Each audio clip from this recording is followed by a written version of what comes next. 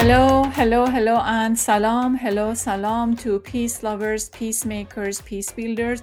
Welcome to Peace Mindedly. As you see, I am not in my very sort of a juvenile, bubbly behavior and mode because the things that I'm going to talk about today is very important matter to me. It's personal to me, and I think it's the matter that we should pay attention to. You know, I mean, if you are following these stories, if you are following news, you know that there's something important is happening in in our life, especially for women's life, and that is the abortion. I'm very, very glad that the abortion phenomenon and whatever they are going to decide in the Supreme Court leaked out. And now we know that there are extra discussion about, it's going to be discussion about abortion and abortion right and abortion law. And I am glad that we are taking step and we are talking about this matter. You know, here's the question. The question is, aren't we really, really, really tired of regulating women's bodies, talking about women, and just, you know, just in the business of women's body? Aren't we really, really tired of doing that? And the other matter is, at this moment, the United States is trying to regulate women's body. So what is the difference when the United States is trying to regulate women's body in this context compared to when Iran government is regulating women's body in the hijab content? So why all of the sudden we are all about, if anything happens about hijab and women's rights, we are, oh no, this is a backward Islamic countries against human rights and blah blah. And when the same thing is happening in our country, oh, it's okay, so we just need to put up with this because our government decided to do this, and we have to just move ahead with the phenomena. Okay, so and the other thing is that by doing that, if with the hijab phenomenon, Iranian states is shaming men and women in a public space of taking stand about hijab, aren't we doing the same thing of shaming men and women specifically, but also men? Because I'm going to explain how really in a family dynamic or in a decision making dynamic, it's really going to influence women in the same level. And aren't we shaming American women and American men, or with the same strategy? Personal story. This is an important and personal story. It happened to me when I was a kid. Revolution was happening, and it was about 6-7 years after the revolution. I think it was about 6 years that women were forced. It was a very soft force at the time. I think it was 1980, maybe 87. It was a very soft force for women of wearing hijab and having hijab. And many women were not wearing because they were just very outspoken about the government regulation, including my mom. They didn't want to go back to hijab and to just, you know, go back to what the state was trying to impose on them. So here we go. We are a family of 4 people. So we are a family of 4. We are all dressed up, ready to go to a very high class, very upscale restaurant. It's called Borj. Borj in Farsi means tower. So it was a upscale, very interesting, very good restaurant. And we were there to have, I don't know, food. They had seafood, they had steak, and they had lots of very delicious food. So we entered the restaurant, and of course my mom didn't have her headscarf, and still they welcomed us. They showed us to our place, and they sat us. Just a few minutes later, probably 4 or 5 minutes later, the waitress came over to our table, not for taking the order, But he had this very interesting, beautifully designed basket. And he came over with the basket full of silk, beautiful rusari or headscarf and scarf, and then started talking to my dad. He told my dad that, Oster, I'm so sorry. This is not in our hand. It is not. If it was us, we would never do this. I truly apologize. But according to the state regulations and according to the orders that we have received from the city, we cannot serve women with no headscarf. And it was interesting that how come he's talking to my dad and not to my mom. And then my dad said, I am here. I am going to spend a great deal of money. And then I brought my family here. And then now you're telling me what to do and what to tell my wife. I want to talk with the owner. Of course, the owner was standing just by the cashier, and he was so alert. He knew that these kind of things are happening, and he was alert. So he came over to our table, and my dad said, "What are you doing? This is not right. What is this?" And started having a conversation. And the man said, "Yes, sir. I'm truly, Mr. Jamshidi. I am truly apologize. This is the city law, and we have received strict order of not serving women with no headscarf." Please mind that my dad is, I wouldn't say religious, maybe, so to speak, because he prays 5 times a day. And then, he's a very modern, contemporary kind of Muslim. But nevertheless, he didn't like anyone tell him what to do with his wife, let alone the wife himself, my mom herself. So the conversation just went for a few minutes, and my mom was kept saying, "Oh, don't worry. That's okay. I understand this, and I can just put on hijab." And he turned to my mom and explained that, "Ma'am, I'm truly sorry. This is really out of our hands," so forth and so on. I just don't go into the length. Anyway, what happened was my mom knew that this, and the other thing is that my dad was really ready to leave the restaurant and go to a different place.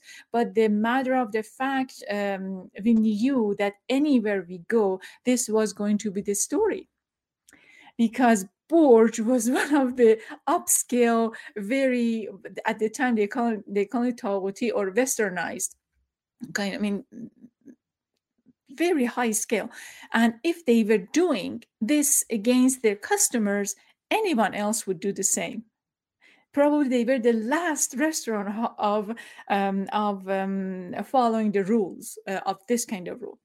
Anyway, my mom said that's okay. She knew that these kind of things were happening, and we were just faced with the same issue in other places. She took her scarf from her handbag and put on, and basically after that, the waitress came over and take our orders. We ate food, but when we left, my dad was very upset. He was very upset. And that was it. So that was it. After that, things went into the spiral in a way that we knew that this is coming. We knew that the state is regulating women, and they were regulating women's body. They were regulating basically everything about women. So here's what happened right after that. And every time that you wanted to go to any public or government building, there were always 2 entrances. There were one entrance for men, one entrance for women. And then women had to go to this entrance to, it was a particular room. They would go to that room first, and then they would go to the building.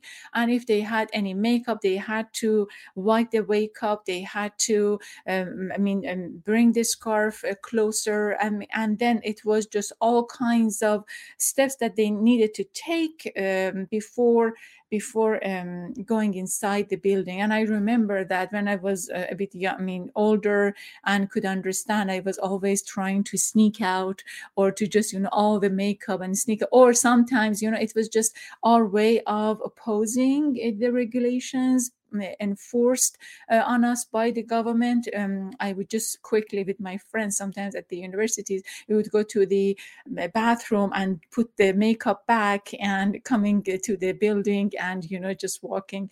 But again, at the same time, if any of those women, we call them Fatma Commando, it was like women, it's a derogatory term that we gave them because we really hated them. That if any of them would see us, they would again bring us to the that room, particular room, and do the procedure. And then if this would happen over and over, or if that person was very religious, we could have had a different faith.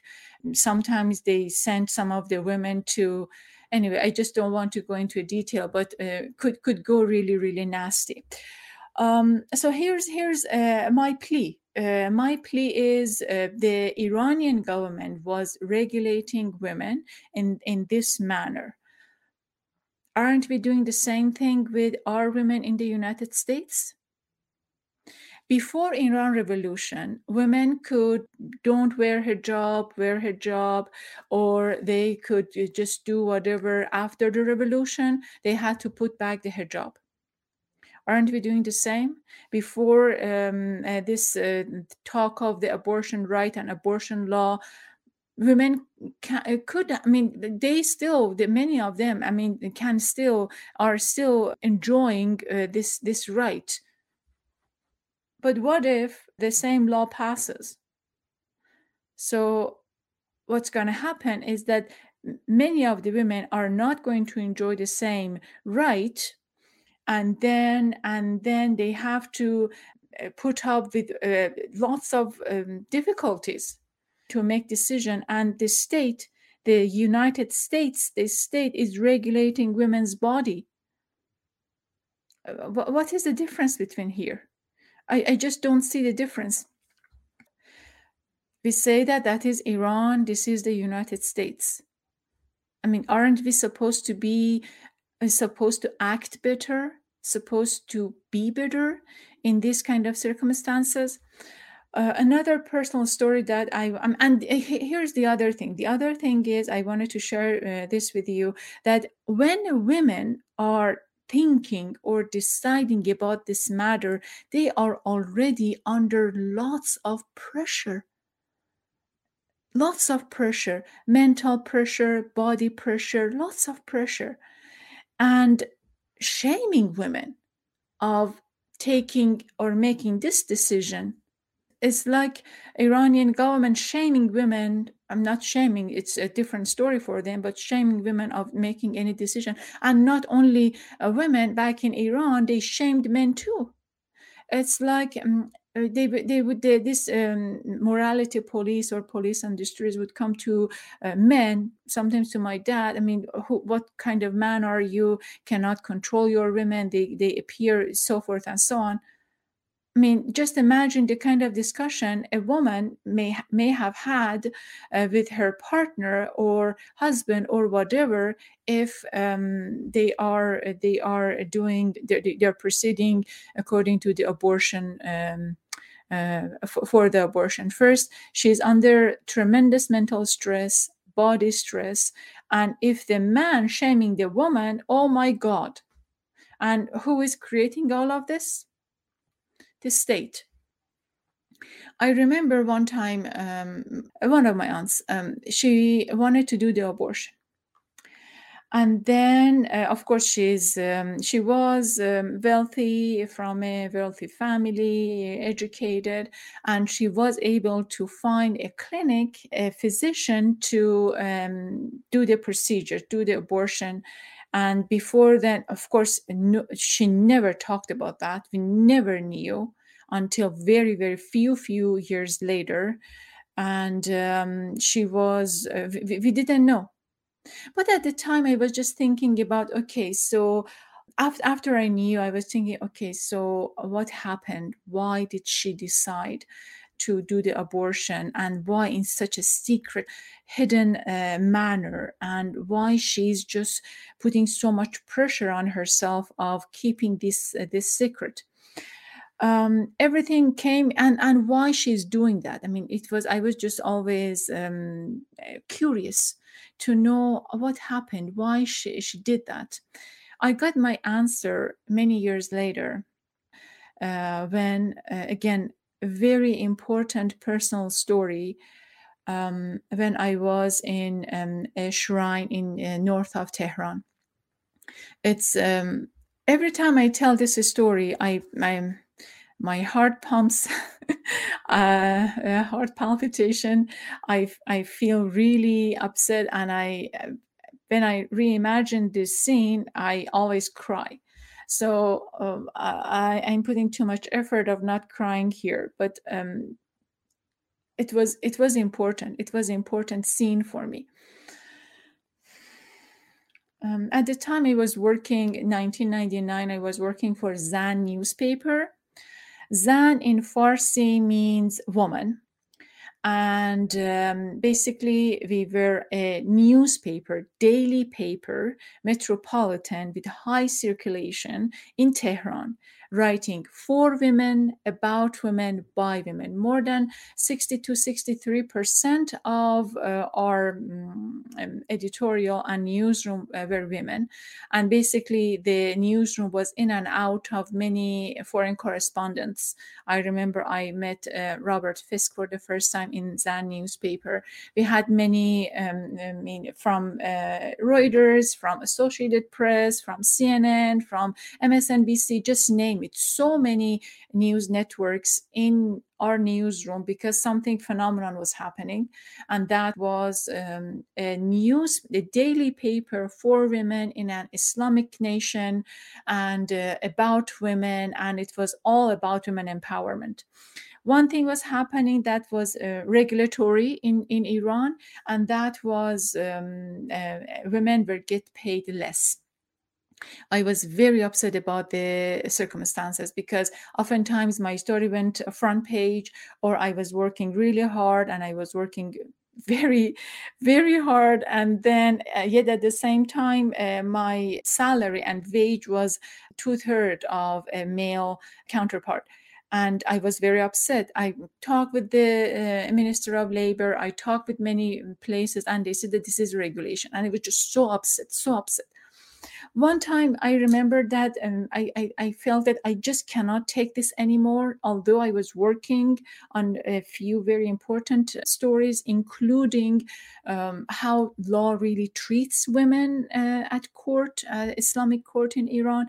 But I was very upset, and I thought that, okay, so if I cannot stand up for my own right, I mean, how I'm going to defend any women? Anyway, I was just very upset.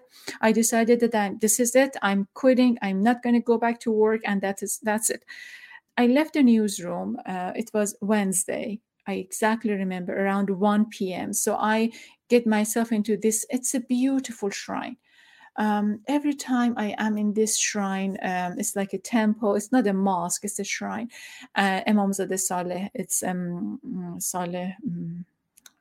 As one of those little prophets, holy people, spiritual people. And every time I was in this shrine, I felt tranquility. I felt at ease. Everything was really fluid and very, very spiritual. So when you enter the shrine, you give your shoes and you get token. So basically a number to locate your shoes. And then at the same time, at the entrance, you get chador. It's a very large cloth that you put on your head and on cover your body. Anyway, But yet at the same time they do all of this, but men and women are separate. I don't know why they're putting too much effort. Anyway, so I just I got my token, I got my chador, and it was a very flowery white, nice flower print chador I put on, and I went to a place to do my prayers, sit there and just contemplate and think. And I was so agitated, hoping that I can release some of this anger emotions. I was sitting there and just eventually getting loosen up and just thinking and taking a few deep breaths. I was reading a prayer when I heard a voice. At the time, the first thing came in my mind was Rumi's line, عرش آسمان به صدا در آمد. It felt like the sky and the galaxy was shaking. The sound was very, very loud, and I felt that the whole building, the shrine, is shaking. Of course, I was shaking, and of course, my inside was shaking. But I felt that I am just so dizzy. Everything is shaking. I couldn't comprehend the anguish until I just sat still for a few seconds, and I listened, and I realized that yes, it is a woman. She is screaming from a depth of her heart, her belly. And even now, my belly is really hurts when I remember that. So just very emotionally, like you want to scream, but you can't. You have to. You can't, but still you're screaming. It's like a dog whose feet has stuck and screaming this kind. So, and then yet at the same time loud enough, and the kind of loudness that I could was shaking my world. I was so distressed. I couldn't get myself up. So I crawled. The shrine had a very beautiful stone. The stone was like mirror clear, very, very clear. And then as I was crawling to get taking myself to the actual shrine where the shrine was placed, because I was at the worship and pray area, I could see my reflection on the stone. Anyway, so I crawled and I take myself to that particular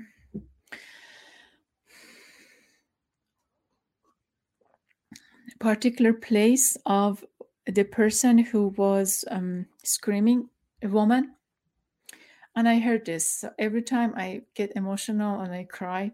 But anyway, I heard that she was saying this. She was saying the same words imprinted in my brain. She was saying, God, how could you do this to me? He's an addict. Oh, by the way, I didn't say that my aunt's husband was an addict, and then she really didn't want to have a baby. Anyway, so as I said this, I remembered. The woman was screaming, saying, my husband is addict. You gave me a girl. I know that he is going to traffic the girl to get the money for his opium. How could you do that? I am a law professor. in Tehran University, and I was just again. I mean, every time I get very emotional. I mean, I couldn't believe. My God, she's a law professor. She cannot get the custody of her kid, and then she has a daughter, and the daughter is going to be trafficked to exchange money, and the money is going to get to buy opium. I was very very emotional.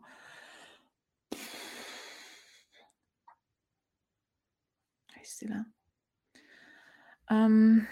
So what happened? It's if you don't see me, and I put it in gold tone cup.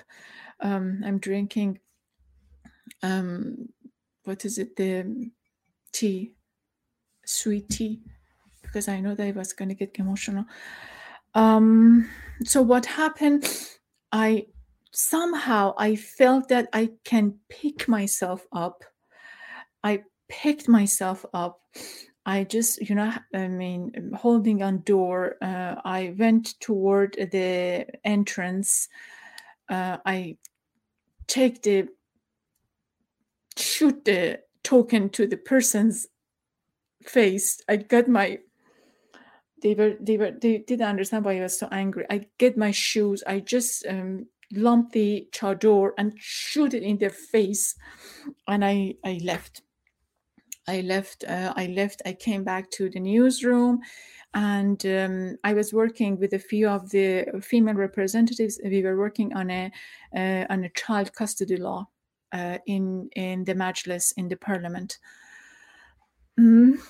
So anyway, making a very long story short, that scream was the very right time, because really made me so determined to work on this law. So anyway, it was a divorce law and it was a child custody law. We were able to get it passed. And then after that, women's situation in this penal code improved 80 to 85%. It was a landscape victory for women in Iran. And then the reason I'm saying that, when I was leaving the shrine, I couldn't stop thinking about my aunt. I was thinking, that's the reason she did the abortion, because of this. I understand it's God. I understand that we need to learn lessons. I understand that it's life lesson. I understand that, and I do. But sometimes we are better off to just stop a pain. Sometimes we are better off because of our situation. So women in Iran did secretly and hidden. Should American women do the same, secretly and hidden? Aren't we better off? I mean, aren't we better than Iran, Afghanistan, Saudi Arabia? I mean, we are superpower, we have super women, we are super in everything, even everything, we want more, we are super size, we are superpower, we are super everything, we are super, we claim to police the world. Aren't we supposed to do better? Why the state, why the United States of America is trying to regulate women's body? And if we do that, what is our difference against Iranian government? That's my point. Thank you so much for watching, and God bless you. Thank you so much. Khuda Hafiz.